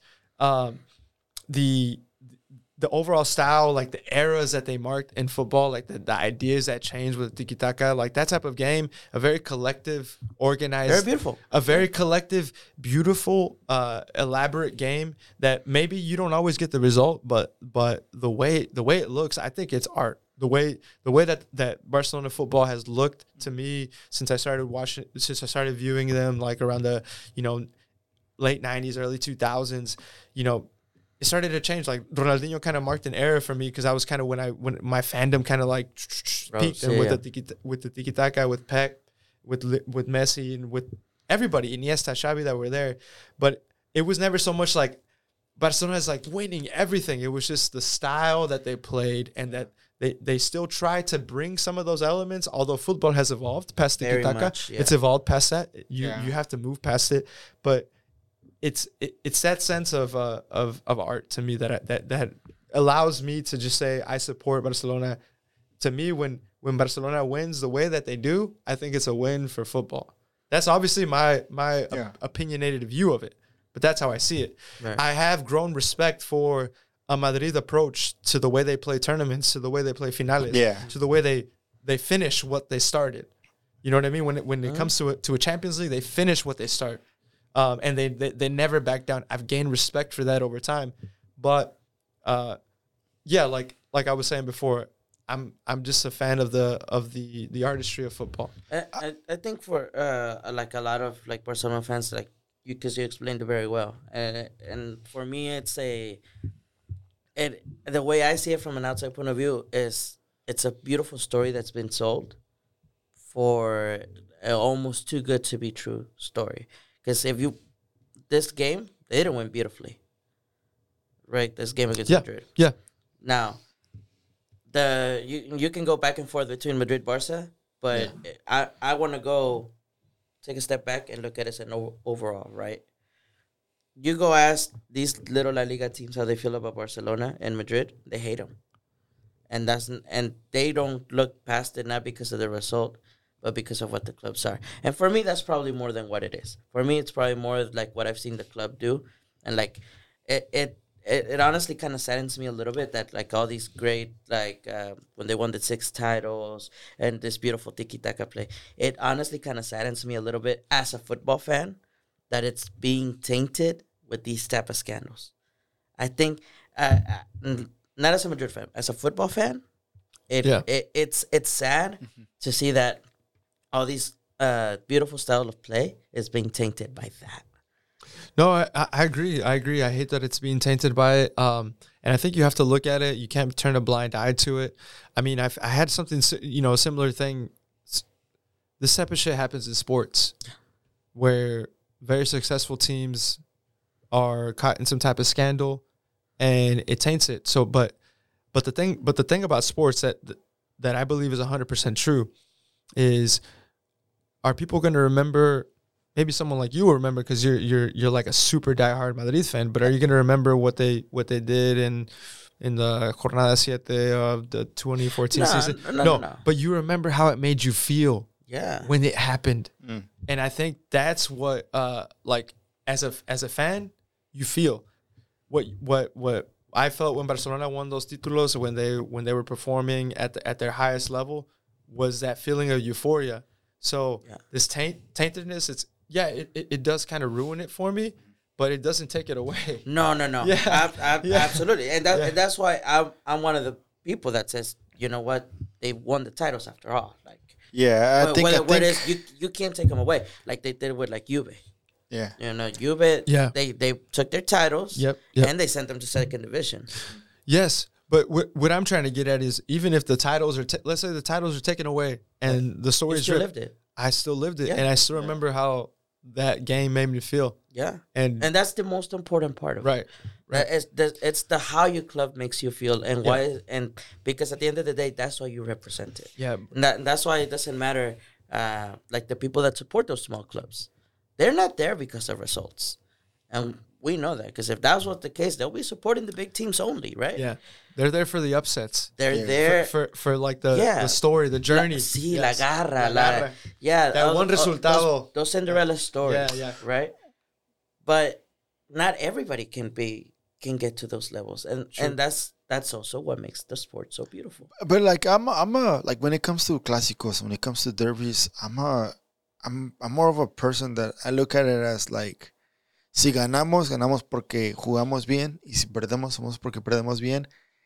And I give a shit like about the other team. Like my other team, like, yeah. Now I do want to, like, okay, si se estudia un equipo, cómo juega cualquier equipo, cómo lo juegas, cómo juega Dynamo, cómo vas a enfrentar el partido, cómo lo vas a competir, you know, getting prepared for that. But at the end of the day, it's kind of like my focus has always been like my team, like, and that's like, and I think like it goes from both sides, Barcelona and America, Barcelona and Real Madrid, is it's become the argument between both of them is always se tiran como que, wey. No, that's the fans, bro. Yeah, that's like, only between fans, because I can tell you right now, Florentino is going to help Laporta with whatever he needs. Yeah, because they need to help each other. They depend on each other. They feed the Batman and Joker, Superliga, all of this, they feed off each other. So that is a fan thing, absolutely. And I'm more like, and then I say, like, like the way I look at it, football, I've always been a person that it's on me type of thing. Mm-hmm. Anything that happens that I'm a part of, if you know, for example, if this recording doesn't go well, it's because I didn't connect the video right, or I didn't do anything right. I'm not gonna blame it on Coque, you know, wearing the Barcelona shirt and you wearing this shirt and this throwing off my white balance. It's kind of like, no, I have to be prepared for all of this stuff. Like it you know, like any result is always gonna fall on me when I'm involved. You heard Josh Wolf, right? That's something Josh Wolf should be. Oh yeah, yeah, for sure, absolutely. So. That's I'm like, every time I hear, like, you know, the fans are like, wait, perdimos, nos golearon, los goleamos a huevo, perdimos. What I started doing is precisely that when it comes to clásicos. I kind of, because it used to bum me out so much to lose against Barcelona. I would tell you, I go days mad. Damn. But what I learned is that it's our biggest rival. Yes, these games matter a lot. But you have to step back and look at the long picture, right? So now, yes, it did hurt me. But to me, it's like, well, La Liga's been lost for a minute now, at least for me. Like, I'd rather focus on that Copa del Rey game that we're down 1-0 and that we have to come back to. I'd rather focus on that right now. Like, it is a game-to-game thing. And so now I want to focus on that. I want to focus on Champions League. You get your revancha in a couple of weeks. Yeah, I mean, it's just like we were saying in the beginning. It's a long season. It's a lot of fast-paced things. And you have to just keep moving. You know, it is what it is. We lost El Clásico. You know what? It sucks. Move on. Right, on to the next thing. Because that's what big teams do. That's what Barcelona does. You know, as well in their time. And they do it now. They're unfortunately out of Europa League. So what now, right? Now they focus full force on La Liga. Full force on La Liga. Full force on La Liga and Copa del Rey, because I'm pretty sure they're preparing for that too very well. Yep. So that's what I kind of like about Austin FC as well, that they're preparing with that type of mentality, because it is a big club mentality. What I don't like is that they're not necessarily taking the proper steps in preseason to get there. But that does come with time, which is the process. So we'll see on that. Spot on. Man, it was a good episode. Yeah, I think we gave it a good enough time for each phase. El Clásico de México, el Clásico Español, la rivalidad acá contra el Dynamo. Yes, for sure. Neff, I wanna give you gratitude, man. Thank you for coming in, man. You really always come with the thorough analysis, but more than anything else, that great perspective that I think me, just based on where I come and what I follow and what I hold dear, you always have a fresh perspective in my mind, because you give me the other side of the coin that I don't familiarize myself as much, especially with Real Madrid, when it comes to their differences with Barca and like kind of their mentality. So appreciate you for coming by, man, and everything. Every time you come by, you add a different flavor to the podcast, man. So gracias. Thanks for having me. And I mean, yeah, same likewise. I mean, I like seeing. That's why I like asking you guys questions. Yeah. Especially within this about rivalry. Because it's we're always learning about the sport, right? And like I've said in the first episode, for me, this is what I love to do, right? It's football is what I want to do, and learning about it every day is what makes this even more fun. And so, what more than to learn about your rivals? I mean, I wish I could sit down with a Dynamo fan, and talk to them, but that seems a lot more impossible. I'd rather talk to a Barcelona. Nothing is impossible. It's not impossible, but man, next episode. Those Twitter conversations. I know a couple of guys. It's different, man. Twitter is different outside. It's so easy to be an asshole on Twitter, but like to be an asshole in real life, you can't face to face. You can't be the same asshole. Like say. And it's different to be an asshole in a large group of fans than when you're at a table like this, like we're talking right now. So it's otro pedo. Much different. But thanks again for having me, guys. It's always great to have these conversations, and let's keep on learning about this beautiful sport. Excited for the Copa del Rey. Última pregunta. Wager? Yeah. Yes, a quick advice to Wolf. Stick to your guns. And make them work. Stick to your guns and make them work. You're there for a reason. You're a professional. So make sure that you show the fan base why you're there and why last season worked. Okay. That's all. That's all I got for him. He knows what he's doing. Okay. You're not in a crisis. You're in a period of bad results, and acknowledge it, be honest with it, be honest with yourself and the team. But back your squad and back the true and tried and tested ideas that you had in that second season that created such beautiful game style, beautiful plays up and down the field, that fluid soccer that we haven't seen as much. And just shake your guys a little bit. Let them know, like, hey, man, let loose. Let the cannons loose and have some confidence in yourselves, especially your back line and your front line. Especially the back line. If they shoot cannons on the defense, make sure they shoot it away from the goal. You're listening, Tarek? Away from the goal. Tarek, hey, speaking of, we forgot about Lara. Emilio Lara scored a similar one. That's right, the Farongo, yeah. We were trying to help you guys out. But for me, like Bocha tells Fagundes, who I'm pretty sure he tells him every game or before every game, smile. The day you stop smiling, that's the day you shouldn't be doing it. But smile. You're in a place where a lot of people wish could be. The players are in a place where a lot of people wish they could be. So enjoy it, have fun. Like we all come in, trust your process, trust your shit, do your work. Know what you did last year, you can do it again.